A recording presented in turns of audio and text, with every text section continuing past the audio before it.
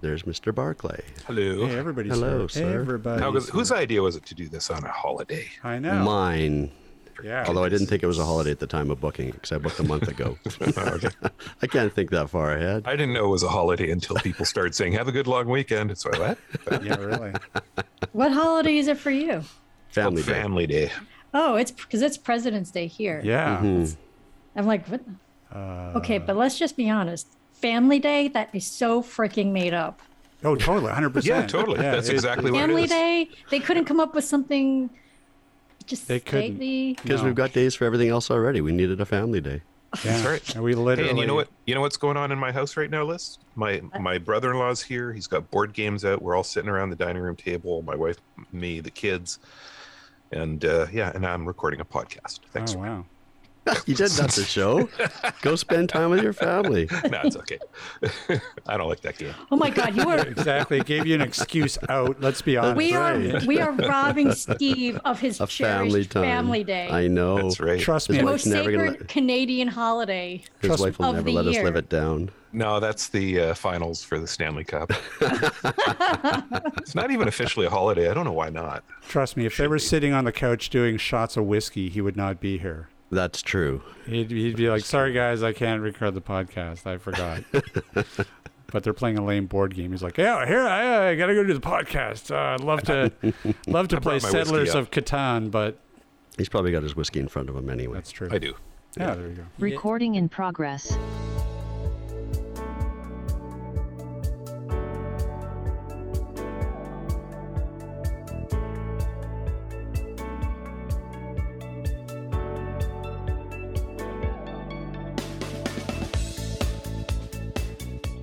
Hey, and welcome to another episode of AT Banter.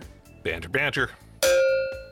Hey, this is, of course, the podcast where we talk with advocates and members of the disability community to educate and inspire better conversation about disability. Hey, my name is Rob Minot, and joining me today, the hardest working man on Family Day, Mr. Ryan Fleury. Hello, everyone. And, of course, joining me as usual, straight from his living room in his pajamas, Mr. Steve Barclay. Hey, I dressed up. I put sweats on. Oh, good. Excellent. Fancy. Man, damn. Well, if you were wearing pants, sir, I would say you went a long weekend wrong. And, hey, look who it is. Our backbone, our spine, our brains of the operation, Liz Malone. I prefer tailbone, but greetings, everybody. Yeah, it wasn't that long ago you said she was bringing up the rear, right? I'm always bringing up the rear. Well, listen, I felt bad about that, so Yeah, just pipe down tailbone. That's coccyx to you. And the podcast has gone off to it already. It'll be a great episode. Hey, Ryan, speaking of great episodes and great segues, what the heck are we doing today and who are we talking to? Today we are speaking with Dr. Mona Minkara, who is an assistant professor of bioengineering at Northeastern University and also an ambassador for an organization called Astro Access. Woohoo! Hello, everyone. Astro. Hello and welcome. Yes, Okay. thanks for joining us. Okay, there's a bunch of stuff I have to say. So many questions. Yeah, I'm very excited to talk to you for sure, and I'm very excited to talk about Astro Access. I read your bio and what you do, and I understand none of it. And none of it, 0.0. So, but we'll get to that. We will get to that. So my name is Mona Minkara. I am a professor at Northeastern University in bioengineering. I got my doctorate in computational chemistry, which means I computationally model chemical systems. And the one that I'm really interested in and have been studying now starting in 2019, before the pandemic happened, was pulmonary surfactant, which is a substance found at the air-liquid interface in the lungs. It allows us to breathe. I call myself a molecular detective. That's what I like to say. Nice. That I go and I want to understand, how do molecules interact with one another? How are the different components working together? What can we learn? What can we take to apply to like real world applications? So that's what I do. Oh, and I'm blind. Thank you. I feel like Thank you very much. that could be the new CSI series, like CSI Aorta or something. Exactly. See, molecular detective. Yeah. So, I like it. the reason why I mentioned that I'm blind is because along my journey, a lot of people were like, "Oh, how are you going to be a scientist?" Well, you know what? I'm a scientist. So. And bravo, because I have Thank you. tons Thank of you. questions about that pathway for you. And because I've worked with a lot of kids over the years who have gone into university and tried to go on science paths and have just met blockades all the way along. So fascinated about that story. Well, why don't so given that we've started down the science path, let's start there. We'll get to Astro Access a little bit downstream, but so talk to us a little bit about some of the barriers that you perhaps faced when you got interested in science. So let me start at the beginning. I am the child of immigrants. I was born in Maryland, and everything seemed like, my parents are from Lebanon. They left to escape the Civil War. They came here to build a life. And then, everything seemed quote unquote normal until one day I started to complain about not being able to see. Like, I'll never forget this, like looking at my pile of toys in my room, and 1 minute they were there and the next minute they weren't. It took over a year or so for the doctors to figure out what was going on and for me to get diagnosed. Before that point, I had always been interested in science. I'm the product of PBS. I used to sit down and watch Magic School Bus, Bill Nye the Science Guy. Like, I just am curious, was curious, hopefully will always be curious about how the world works around me. And that was just a part of who I am and still a part of who I am. And so when I was diagnosed, I could just, everything shifted. Like, the expectation of my future shifted, how teachers interacted with me shifted. It was just like, she's going to be totally blind, and what kind of life is she going to live? And so science was my passion, and it still is I suppose my story in a nutshell is a story of somebody who just wanted to express herself and honor what she enjoys doing. And so it's been a journey of me trying to do that, being told that there was no point, me basically being placed in lower level classes because I was blind, not being intellectually challenged, just, a completely shift of expectation. Until one day when I was in high school, I realized, well, nobody expects me to succeed. So let me just try to challenge myself. I'm just so bored. And I went and I asked to go into an advanced level biology class, and the head of the science department at my school didn't want me to initially. He said I would fail. I told him I didn't care. I want to fail. Like, I was like, I have the right to. This is a public school. And he's like, okay, yeah, you do. And then I went to the classroom, and the teacher was like, you don't belong here. I'm not going to change anything for you. I said, I don't care. I thought, I was so bored. I was like, I'd rather sit in an advanced level class and just listen than do like another lower level class. And I ended up getting one of the highest grades in the class. And the teacher actually apologized to me at the end of the year. And that was like a revelation moment for me. I realized how much more I could do because nobody had any expectations of me. And so I started to explore. It really, I started to reignite my curiosity more.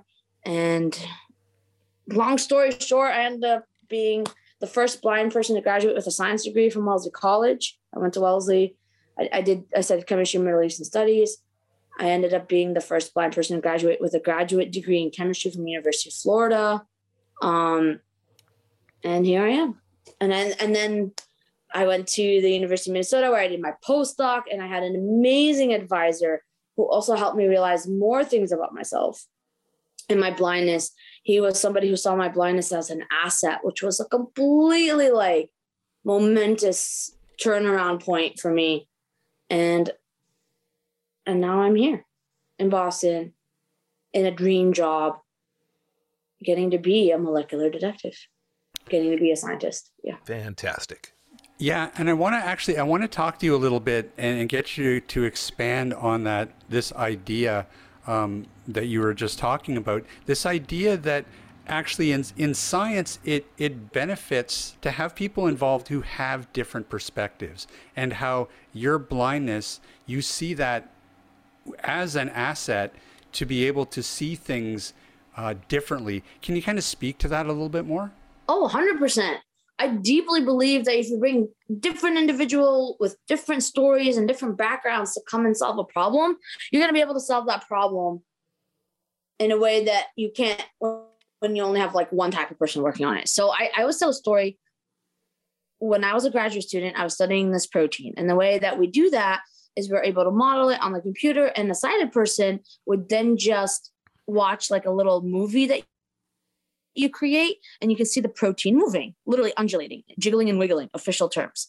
Anyway, so I couldn't do that. I couldn't see the protein. So I sat there and I was like, what can I do? What could be my first interface with the data? And I realized, wait, let me mathematically plot these amino acids and see how they move, because I can interface with the mathematical plot more easily than I can with just a movie of this huge protein moving. And because of that, I was able to find patterns that my sighted peers missed. So I always tell that story about the unseen advantage, right? The fact that because I had to interface with the data in a different way, I was able to pick up on different patterns that other people would miss. And so what else out there are we missing? So I'm a huge advocate for people of different abilities and different backgrounds to help solve the problems that we are facing. Well, and the real kind of frustrating thing about this is that for years and years and years, people who are blind you think of how many people were probably steered away from things like science, just because people were just like, well, you obviously you can't do that. It's very visual, and without really going that extra step and saying, well, it's only a visual. It's only visual is because that's how we've built it. Like Yes. The thought of all these barriers that we've just put in place by not making things accessible. We have all the technology, we have all the knowledge, we could make so many things accessible, and we just don't. Yeah, that's exactly right. And people need to remember, like, if they want different people to contribute, people like me, I'm also going to need things to be accessible to me too, right? You can't just expect me to be like, here, figure this out, and there's like no tools of accessibility. No. Like, we need to all have access so that we can all jump in and help solve these problems, help discover new solutions, help work together. Like, we need to all be like hands on deck, figuring it out together. So that leads me back to one of my questions. How did you get access to things like textbooks, all the materials that you needed to learn what you did? Were there barriers in place? Did you have to fight through them? 100%.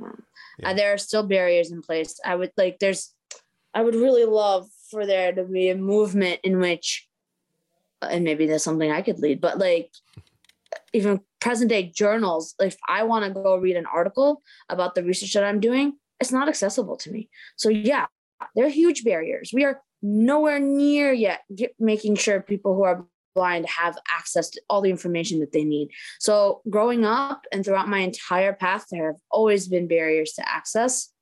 And who knows what would have happened if I actually had full access to everything? Like where else, what more could I have done, And so in the future, I really hope that could change. And I really want us to consider that when moving forward as a community, as a society, for sure. Well, and that's a great segue, because that's why I really think the work that you are also doing with the Sci Access initiative is super important. So can you sort of step us through what the Sci Access initiative is? So Astro Access is an initiative under Sci Access where people are realizing that because space travel is opening up to humans at large, that we need to start making space travel accessible to all from the get-go, from now. And so they got together a group of people with disabilities. They put us on a zero gravity flight, and they were like, run some experiments and let's try to figure out what it takes to make space travel accessible. obviously this is the beginning steps, right? So for me, what happened is back in the summer when I was like hearing about all these rich folks like getting to travel into space, and I was like, oh man, I want to go into space. Literally like 2 weeks later, I have a friend, Dr. Sherry Wells Jensen, who called me up and was like, Mona, do you want to experience zero gravity? And I was like, oh, of course, I want to experience zero gravity. And she was like, well, we need you to do that so that you can help like design, like talk about accessibility in space. And I was like, oh my God, that's even what, it was just like this amazing combo of an opportunity. So I said yes, I applied, and I'm really lucky I was chosen. And so we got to go on a zero gravity flight where we ran experience. What was that like? What was the training like? Was it extensive? Did they just throw you in the plane and just fire you up there? Like what kind of. I mean, we were flown out to LA because we flew out of Long Beach the day before. I mean, not 2 days before, and we like met and we got to like meet one another, like discuss the flight, and then we got to actually explore the plane the day before, which was really helpful for me as a blind person. The plane. This was very fascinating to me. So what happens is you get on the plane, the back part of the plane is like regular seats that you'd find in a commercial airline, three seats, and then an aisle and another 3 seats. So there was like 4 rows or something like that, 4 or 5 rows in the back. And then the rest of the plane towards the front was padded on the bottom. And then the edge of like the sides of the other 3 sides are kind of curved. And so they had put like ropes so that you can feel around. And we all had like yoga mats. So there were 12 of us ambassadors, 4 of us were blind in the blind low vision group, 2 deaf individuals, and 6 mobility impaired. So the 4 blind and low vision people were in the front of the plane. And then there was like 2 deaf people behind us, and then the 6 mobility impaired people.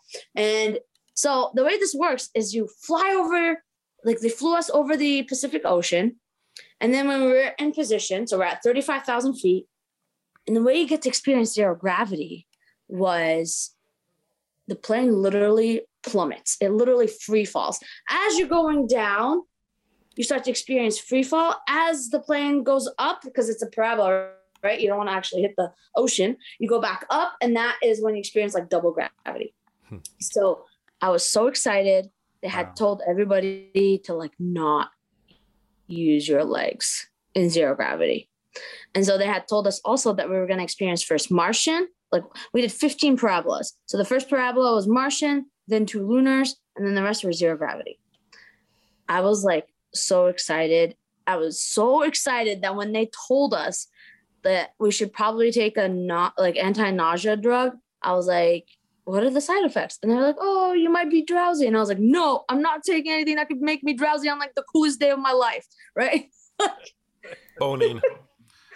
They sell a drug down there called Bonine in the pharmacies. It's the best. I buy it all the time when I'm down there because you can't buy it up here. It doesn't make you drowsy. It would have been perfect. Next time you go to space. I was fine. I didn't take anything and I wasn't nauseous. So it was all good. But like, I was just like, I don't know, like I had butterflies in my stomach. I was just like, I'm a huge adrenaline junkie. So this was like one of the top exciting things I've done.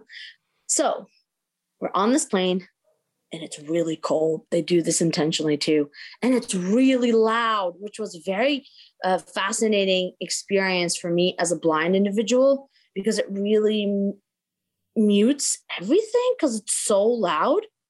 So it's almost like I didn't really have my hearing as much like I would normally to navigate. And that was a really interesting also phenomena that occurred. So we flew out, we all found our yoga mats, we laid down, and the first thing occurs. Like they're like, okay, we're ready. We're about to go down. This is Martian gravity. So we start to go down. I start to feel really I start to feel lighter because on Martian gravity, you're like 1/3 your weight. And I get so excited, I literally jump up and hit the ceiling. Like my head hits the ceiling. I'm like that excited. So I'm like, okay, Mona, like, well, I'm just like, I was just like floating and jumping at the same time because I still had gravity, right? So I remember telling myself very distinctly to like calm down and telling myself that I will never get to experience zero gravity for the first time ever. Right? I will never get to experience zero gravity for the first time ever again. So I remember having to calm myself down. And as we were about to do the zero gravity parabola, I laid really still on my mat. I had my hands like crossed on my chest, like kind of like mummy pose. And I'll never forget going on like over the peak of the prep, like over the top, almost like when you're on a roller coaster and you're about to like drop. And then as soon as the plane started to drop, like my body started to float above my yoga mat and my brain flipped out. Like I just couldn't believe that no part of my body was touching anything. And I remember sitting up and like standing and like my brain was like glitching, being like, okay, brace yourself, you're about to fall. But like I wasn't actually going to fall because I was in zero gravity. And then I just started to laugh and laugh and laugh. Like I cannot even describe the feeling of just floating and not being tethered to anything. You know what was fascinating for me was what was harsh was going back up. So we would have to lay down and you get to experience 1.8 G. And so it felt like at one point, it felt like my skin was being pulled against the bones of my face. I'll never forget that. Like even lifting your arms up, you're like, whoa, like as if you had weights, like weighting your arms down, which is exactly what you were feeling. And that to me was very bizarre. They were not letting us move around, but I really wanted to like sit up and see how that would feel sitting up and like walking in 1.8 G. But if you ask me, I would love to do that. Was it hard to breathe? No. For me, it was a thrill. Like for me, it was thrilling. It was unexpected, especially because, so there was a few things that we wanted to check out, which was, can a blind person find their spot again?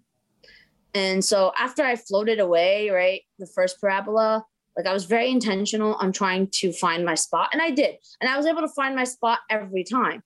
But what blew my mind away is that there were moments in which I was completely unaware of which direction and how I was facing. I was unaware if I was upside down or right side up, like completely unaware. And then there were moments in which I knew exactly where I was. And that was like, it took me a few times to figure out, oh, I was able to like triangulate based on touching something where I was, you know? But when I wasn't touching anything at all, like the ceiling or the floor, I genuinely had no idea of how I was floating around. And that just tickled me, like the complete lack of ability to know. I remember one time, I have some light perception. I remember opening my eyes at one point and my face was right in the light fixture of the ceiling and I was startled. Like I had no concept of getting there. And that was like amazing to me. I had two friends who wrote a book called Stardance, Spider and Jeannie Robinson. They won I think it was a Hugo for it. And the whole book was about zero gravity dance.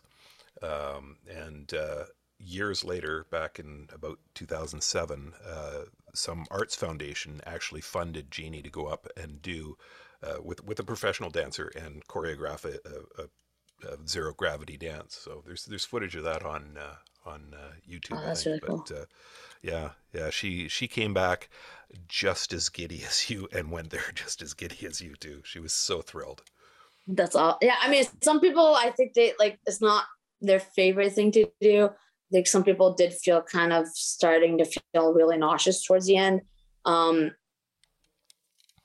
just was like, wee, and like floating around and like having no idea. And it was like, I don't know. It was an amazing experience. Yeah, I'm glad that they had ropes. They definitely had ropes so that you can tether yourself to something and control like as much as you can, not crashing into people. But yeah. Now this was the actual first flight, right? The first time that they did this. Yeah. Are they planning on another flight? I think they would definitely love to do more flights. I think the goal is eventually to send somebody up into space, I think. So that would be really cool. No kidding. Well, listen, if William Shatner can do it. That's what I'm saying. I mean, like, look, I mean, on top of it being a lot of fun, what was also amazing is we started to ask a lot of really good questions. And I think, we're going to be able to publish some research about this. Even me, like, I mean, a lot of us were really worried, like, how can a blind person find their way back? You know what? It was a lot easier than any of us thought it would be, which was a fascinating, discovery. But then it's like, what else can we do? And what can we design? And what devices would be useful? Like, there's so many questions. Why was I utterly, like, unaware of which direction I was at some points, but completely aware at other points? I still don't have a very clear answer on that. So I think there's still a lot more research to be done, and I think that would be fantastic. The other thing, though, the other part of that I want to talk about is the Psi Access part.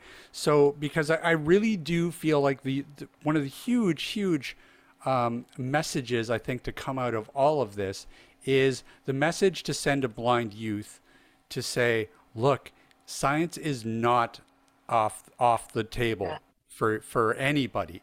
Really, it's these barriers that we put in place. Science accessibility is very important to me. It is a big part of what I value, and a big part of my personal mission is that I want to see more blind scientists in this world. I want to see more blind individuals, if they have the passion for science, to follow that passion.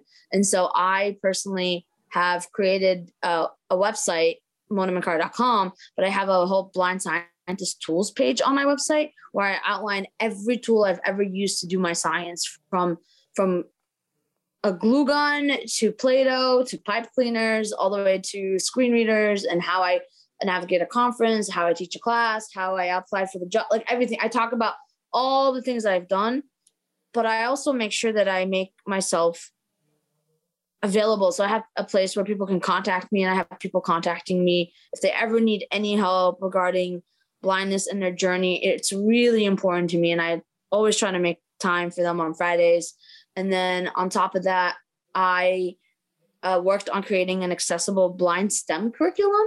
And it's not just accessible for blind individuals, but it's also cost accessible. So we did this, we created this curriculum, and we were able to implement it in a summer camp in Lebanon, where we had blind kids from the ages of 6 to 26. Like, there were Lebanese, Syrian refugee, and Palestinian refugees. And for 2 weeks, we just did science experiments at a really low cost so that they can go home. And if they wanted to do some of those experiments at home, they could. And it was fantastic. And it was amazing.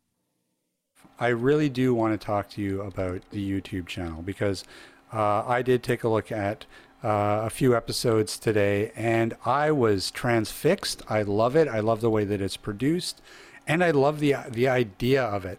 Can you tell us a little bit about the YouTube channel and how it came about, and what that's been like producing those episodes?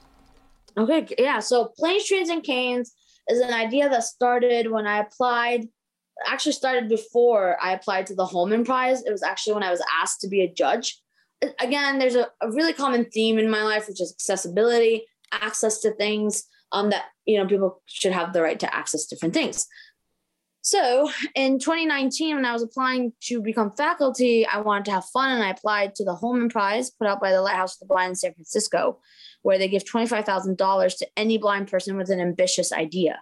So I applied with this idea that I want to show a blind person traveling to 5 different cities around the world using only public transportation when they land.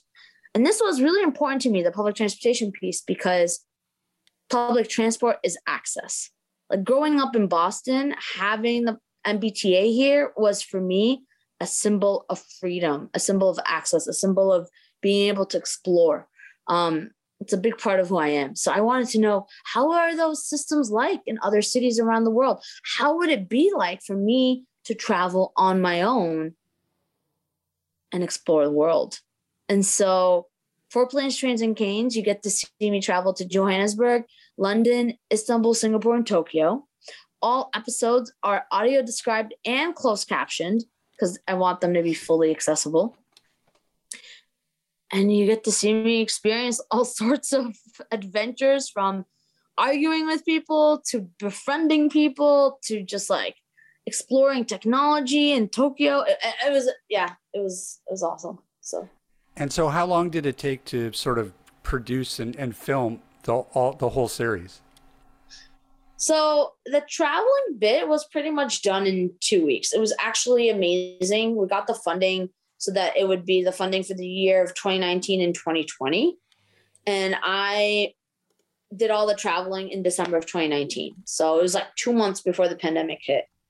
That was like uncanny timing. Yeah. And then it took a while to edit. And so I didn't even learn. So when we started off, it was just me and my friend Natalie Guzzi, who was the camera woman.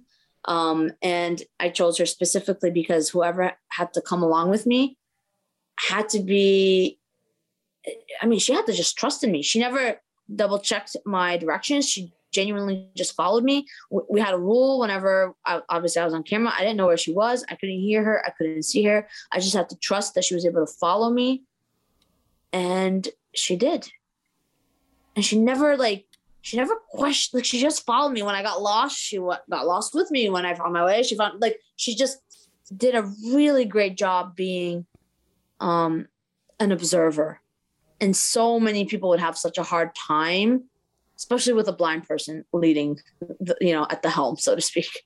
And so we did the videotaping at the end of 2019, and then we would produce one episode like per month, like January, February, March. Like, so it took the good part of 2020 to finish up like releasing all the episodes.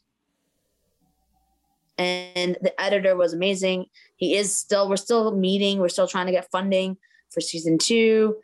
We have some backing right now from MABV, which is the Massachusetts Association for the Blind and Visually Impaired. They also backed me for Astro Access, which is amazing.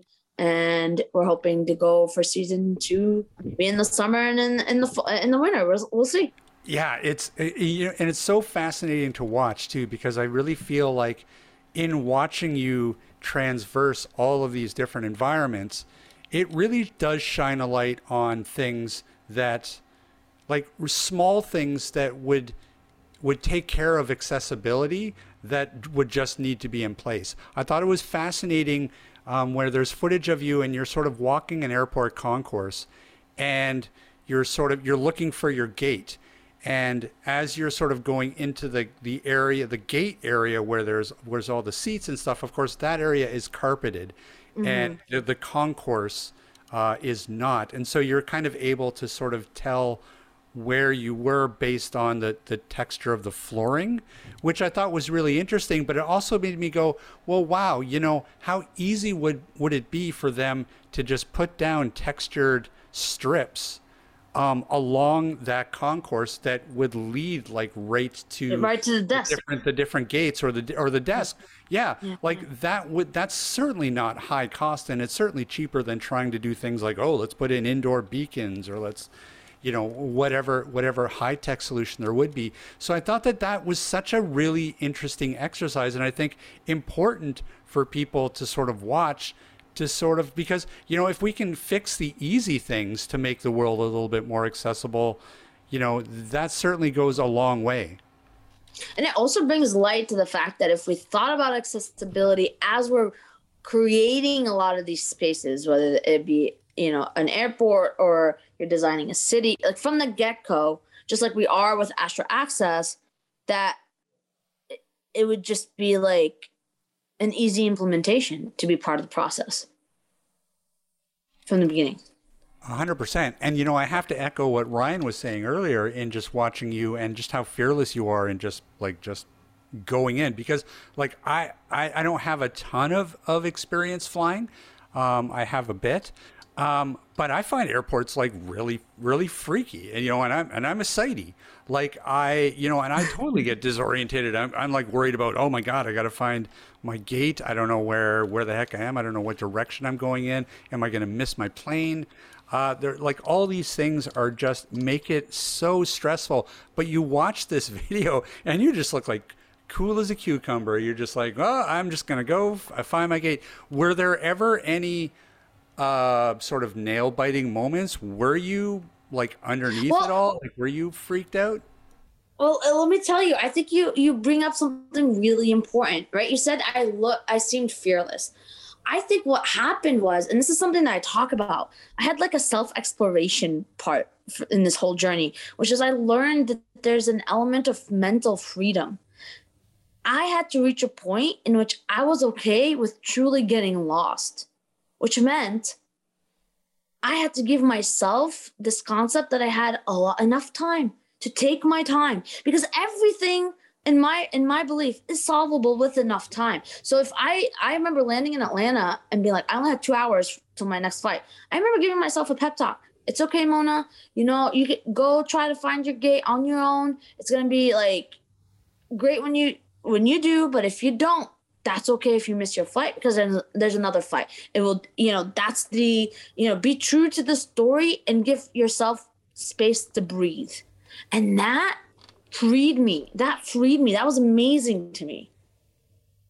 I feel like it allowed me to explore. Yeah. So during that process, though, were there things that surprised you that were either maybe easier than you thought it would be? Yeah, 100%. For example, Atlanta Airport, I remember when I was going to Johannesburg, which was my first trip, I was really like, I was anxious. I didn't know how things were going to unfold. I really wanted to challenge myself by not like just relying on someone taking me. I genuinely thought there was a huge chance I would get lost in the Atlanta airport, but I didn't get lost. I got to my gate. And I got to my gate with plenty of time to spare. In the meantime, I did get on the wrong train. I did go to the wrong direction, but everything turned out okay. So that surprised me. Well, you got one up on me. Yeah. Because I got lost in the Atlanta airport. Like, I figured out the pattern. And I remember my mom would always say, like, if you can ask, you wouldn't get lost, right? So, like, there's like an Arabic idiom like that. And so I remember thinking, like, what's the worst case? There's a million people around me. I can literally be like, hey, where am I? Hey, where am I? Like, where's the, Concourse D? And that's literally what I did. And I remember realizing, oh, there's the sound of more people here. So I think there must be like where the escalators are, or like really paying attention to sounds. When I had to narrate all the clues I was picking up on, I didn't realize normally how much I was deducing subconsciously. That also was like a flashbulb moment for me.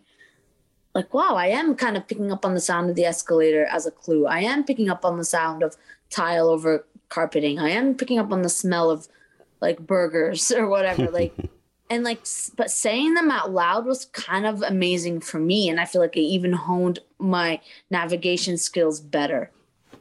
Mona, during your travels, at any point, did you ever have strangers that sort of came up to you and offered assistance, whether you wanted it or not? Or do you think that, so that did happen quite a bit? Yes. I mean, I had strangers. So I really don't mind when people ask if I need help. I'll tell you where I get annoyed. When people don't want to listen to the answer. So if I say no, thank you, and they're like, no, that's when I get annoyed. But if I say, okay, yeah, sure, I'd love some help, like,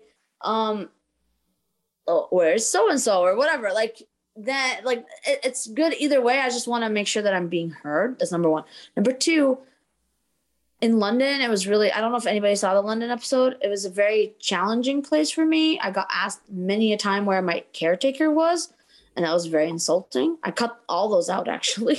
Wow. Because I didn't want to just like show London in particular light. But then I got into an argument in the London Underground. All I wanted to know is where the train was. And then they were like, you can't travel by yourself. How can you do this? And I was like, what do you mean I can't travel by myself? Wow. Yeah. You should definitely watch that scene. It caused so much debate, like so much debate on Reddit for that scene. There's a lot of comments under that video. Yeah. I find London a particularly difficult city to navigate just because of every 10 feet you go, the name of the street changes. I mean, there's that. But like I personally, I mean, I was willing to take on that challenge. I wasn't that intimidated by the London Underground. It's almost like how lost can you really get? There's only so many, like it's you're on a line. There's certain stops. There are people around you. Like I wasn't really that intimidated by it, but the people, when I got to Heathrow, when I got to the stop to leave the airport, they were relentless. They were like, you can't do this on your own. Didn't you find it challenging, like sort of being in that editing position and trying to decide, like I think you kind of touched upon it when you said that you didn't want to show London in that light, but sort of was there any kind of editorial struggle that you went through in terms of maybe you should show certain aspects of that and tell that story?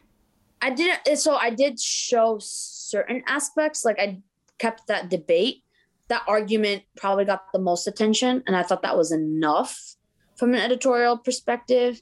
Other than that, not really. Like I really, like the stories were very clear to me because I had a certain mission, right? My goal wasn't to necessarily like poo-poo any city or something like that. My goal was to truly try to have people think, to start thinking about issues they might have not thought about before. And so how can I do that the best way is to show the stories as they unfold and to not make them so negative if they're not really that negative, right? So I tried to stay as honorable to the truth, but I also didn't want to overwhelm like all the bad. Like London was very emotionally challenging for me. It was the most challenging city emotionally out of all the 5 cities. I thought before I went on this trip that London would be easy because I spoke the language, and that Istanbul and Tokyo would be hard because I don't speak the languages, but it was like the opposite. Tokyo was so easy for me, and Istanbul even too, and London was very hard for me. And I think it showed, that showed, the truth showed. Well, that's such an interesting exercise too, B, because there's a couple things going on when you're in a new city and you're looking to take public transit, because there certainly is the inaccessibility of said transit system, but then there's also sort of the attitudes of the population and the people around you and the commuters. So given all of that, and maybe you've kind of already spoken to that, so London was sort of the most difficult. Was Tokyo sort of one of the easiest? It was when I was on public transport. So Tokyo blew my mind on the technology that they had implemented. It wasn't like complicated technology, but they just had like little sounds that played. If you're near the bathroom, there was like running water sound, so you knew you were near the bathroom. If you're near the exit in an underground, there was like a Tweety bird, right? So you knew you were like near the exit. Every train line had a different musical tone. The cane guides, which are grooves in the ground for your cane as a blind person, led you from the door of the train to, for example, all the way up into the sidewalk and to the door of the bus that you wanted to take. Wow. I mean, at the level of detail, they had talking crosswalk sounds that were different for north-south versus east-west. Right. And I have to tell you, I didn't do any research about any of these places. I also wanted to be authentic about me experiencing these infrastructures naturally, right? And so every city I went to, I didn't know exactly like how things were going to unfold. I intentionally didn't really do research. I tried to figure it out on the spot. But Tokyo was so smooth. I figured out everything they were trying to do. And you can see this unfold, by the way, on camera. And on top of it, I never felt like I needed to use my eyesight. Wow. And that blew my mind. What about sort of sort of attitudinal barriers? Was any given city sort of more challenging than any others? Yeah, London attitudinally for me was challenging. I mean, there was like the caretaker concept. It was, I was kind of hesitant to like, I was like, is this just in my head? Like, am I experiencing this more because I'm a foreigner? Like, I didn't know what was happening until I met up with a blind friend of mine in London. And we had a really honest conversation. And he goes, in London, they'll take you across the street thinking they're helping you. Yeah. But like, you never wanted to go across the street. Like they just like drag you across the street. And then he's like, when he went to San Francisco, he's like, there, they leave you alone until you ask and then they'll help you.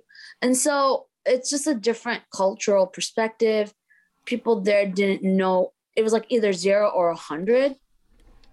And it was kind of bizarre, but I figured it out. I figured out that if I really wanted an answer from people, that I need to be like a little bit more aggressive in my question asking, that I'll figure it out, And I really love London as a city, and I just love all the different lines. And I've been to London now enough that I actually have their underground pretty much memorized, but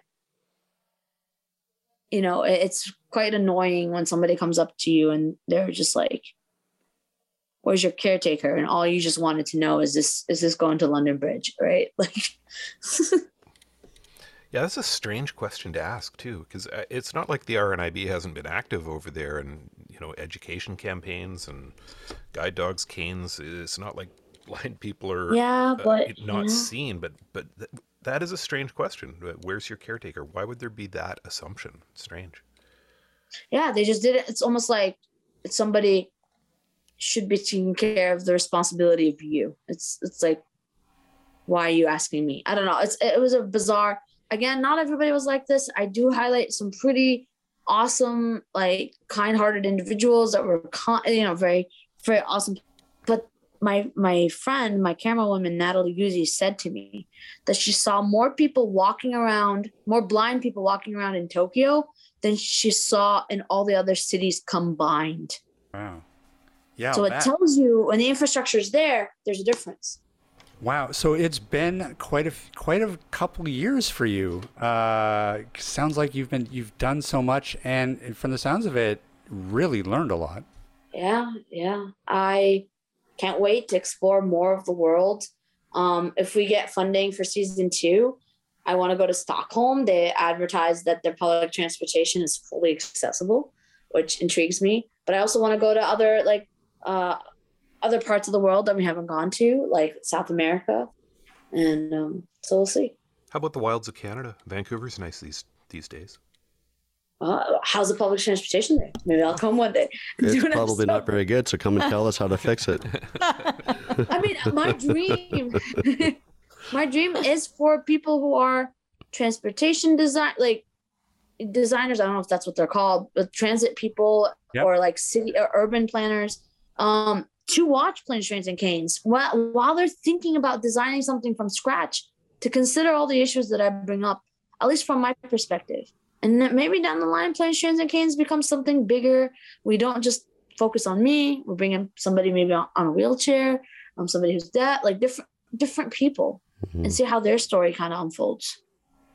Yeah, and that's exactly why it's such an important exercise, because you're absolutely right. I mean, something as fundamental as public transit is so important to people's lives who who have to navigate that on a daily basis. But listen, if you do season 2, you have to promise to come back and talk to us about it. Oh, I would love to. Let's hope this happens. And I really want Planes, Trains, and Canes to get a lot of traction. It's already been getting a lot of mobility instructors to watch and show their students. I've had a lot of comments from blind individuals telling me that they feel venerated, which was really cool to hear. I have one more question. Okay, go for it, my friend. After Apple Maps let you down in Johannesburg, have you ever gone back to it? No. Atta girl. I mean, oh my God, there we go. Did you? I had to ask. Yes, yeah, no, Apple Maps is not the best, but did anybody see in Turkey, like sometimes even Google Maps ends up like glitching, or like in London, it would just be like, uh-oh, like can't find this, like it would just glitch on you, and you're like, oh no, my technology is failing, what do I do? And then you're like, okay, I can ask people. Just trying to figure that out. Well, I think that's an excellent thing to rely on, right? Is we know we can't rely on our technology 24/7. So being able to have the skills and the confidence in your own abilities makes a huge difference. Yeah. And recognizing also that you do not really need to speak the language. When I was in Turkey, that totally happened to me. Like I couldn't rely on my technology, and I was standing there, and I don't speak Turkish, and there's some pretty like heartwarming scenes when I'm just like asking this total stranger how to go to like Beşiktaş, and then the guy was like talking. I was like, I don't understand. And then, like I literally put up my hands up like this, and he just like says like something like to like keep me there, and then calls like over a bus driver and like gets me on this bus for free, and then he's like Beşiktaş. I'm like, okay, like I mean, away I go.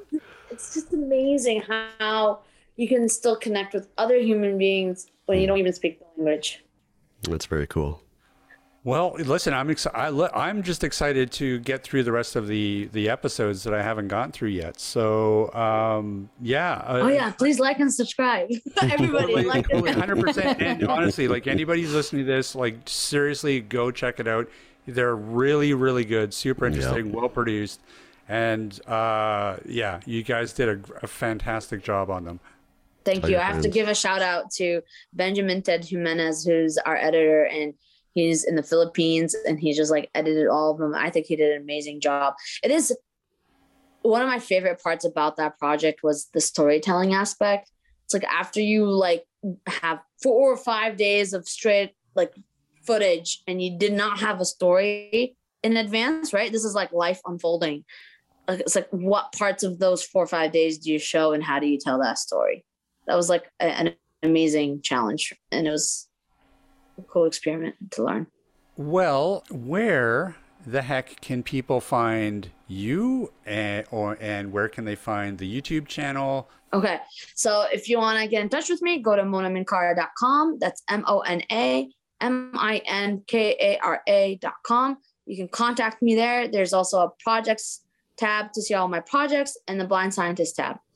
But if you want to check out Planes, Trains, and Canes, go to YouTube, type Planes, Trains, and Canes, and like and subscribe. I also have the Blind Traveler channel on YouTube, and then all my science talks are also on YouTube under Mona Minkara. I have a lot of things going on, but please just contact me, especially if something strikes you. Well, listen, we want to thank you so much for coming on and chatting with us. This has been a lot of fun and fascinating, and please come back soon and talk to us about season 2. Would love to. Thank you so much. And maybe one day I can tell you more about my science too. Sure, absolutely. Totally. 100%. Yeah. Combined Lab. I should plug that. Also, if you're interested and you are a budding computational chemist or bioengineer, check out my website, minkaracombinedlab.com, where my research is all there. So that's MINKARACOMBINELAB.com. I have a feeling that website would probably melt my brain. It's like it can use more, but like it just has my group and the research that we're doing, and I don't know, it's something that I really love, and I can't wait to grow more. So how do you spell pulmonary? What was it? Pulmonary surfactant. I'm actually not good at spelling. just lung spell surfactant. check. F7 on your keyboard. I know, right? Touche. All right. Thank you so much, Mona. And it's been a delight talking to you. And we'll stay in touch, and let's do this again. Thank you so much for having me, and have a wonderful day. You too, Mona. Take care. Wonderful. Thanks. Thanks, Mona. Holy cow. Oh, what a ball of energy. Oh, full of energy. It's Holy amazing. cow. Like this- Moly. Wow. Yeah. Wow. On fire. I keep Yep. telling you guys, stop booking people who make me feel like an underachiever in terms of. Yeah, she went to Johannesburg and all these other countries, and Rob went to Subway for lunch today. Yeah. I just love that she was bored in school and she did the exact opposite of what I did, which was screw these guys and slack off. She went and she said, well, I'm going to find stuff that interests myself, and she went for it. Oh, that never even occurred to me. No. Yeah, no kidding. Yeah, and it is like I can't even. I mean, and we didn't even really talk about it that much, but that must be so incredibly challenging to follow that path in a school of science that there's just no accessibility. Well, and this is one of the reasons I'm fascinated about her story is I know. I can think of one instance right off the top of my head of a girl who went to a particular university near here. Not going to badmouth them by name, but she was basically told, "Oh, you want to take chemistry? Well, no, but you're blind, so no, you should take something else. How about philosophy or something like that?" They basically just tried to push her off to a course other than the one that she was actively trying to pursue, which is disgusting. Yeah, and it's a real shame because for some people, like science, that's their calling. That's what they're good at. That's their thing. And the fact that how many people have not been able to follow that path for no other reason than materials aren't made accessible. I mean, there just really is. There's no excuse for having things like inaccessible materials, or even like feeling like, oh, there's only one path to. This has to be a visual medium because clearly that's not the case. So I think that's the really important message to take away, that kids that are growing up that are interested in sciences, it's absolutely a lucrative path for them. Well, and Mona did design an accessible STEM curriculum, right? So maybe we can share that and use it as a baseline, and education systems can start changing, evolving. Absolutely. 100%, for sure. And like, since I mean, she's changing the world. Like she's trying to make science accessible. She's trying to make transit in different cities accessible, international travel accessible. And Rob said no tomatoes. Well, I did have tomatoes. I'm down to 1 cup of coffee though. Sorry, I'm throwing you under the bus. I'm sorry. What, they didn't put tomatoes on your Subway sandwich? No, now forget it. I'm trying to get my acid reflux under control, and I'm trying to do a bunch of stuff. Oh, yeah, that's a big one for me, too. Red wine's worse, though. All right, let's get out of here before it gets nasty. Hey, Liz. Yes, Rob. Where can people find us? They can find us online at atbanter.com. Hey, they can also drop us an email if they so desire at cowbell@atbanter.com. And if they're one of those socially media types, they can join us on Twitter or Facebook as well, if they're so inclined.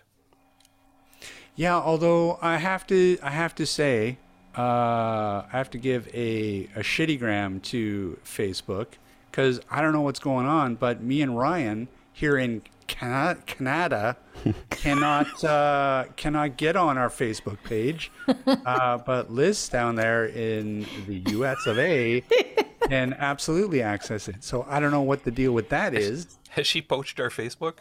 I don't know. Maybe I was able to post last week, but I didn't even think of that, Ryan. She does have the keys to the That's right. kingdom. You gave her the keys to the castle. So maybe she did do some sort of a hack job. Maybe. What do we really know about Liz, really? Right. Next comes Really? the takedown. Yeah. Hey, it's all. I blame it all on Meta, Yeah, Meta. whatever that is. I really, okay, I won't even get into that. I won't even get into the rant. But God, I really hope that, please, Meta fail. Please do not. Arkmay Zuckerberg-Zay. Arkmay Zuckerberg. Zuckerberg-Zay.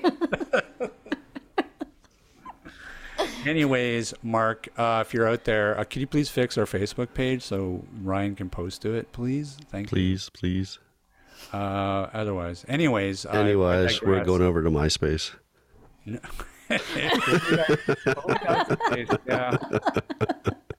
MySpace and then Google Plus. And That's we're all right. getting a video camera and doing TikToks. There you Remember go. when people used to call it That's in the works. Spacebook? Spacebook. No, I don't. But that's cooler. Quick, get the domain, spacebook.com. Facebook. Oh, you know that's gone. That's gone. That's been gone. Yep. Where were we? Dinner time. We did the socials? Yeah, we did the socials. Okay, Yep. well, that's it. We're out of here. Thanks, everybody, for listening in. Of course, big thanks to Mona. Please go check out her channel, Planes, Trains, and Canes. It's very cool. And you could use the spread the word of accessibility. We will see everybody next week. This podcast has been brought to you by Canadian Assistive Technology, providing low vision and blindness solutions across Canada. Find us online at www.canastech.com. That's CANASSTECH.com. Or call us toll free at 1-844-795-8324. For all your assistive technology servicing needs, call Chaos Technical Services at 778-847-6840 or find them online at chaostechnicalservices.com.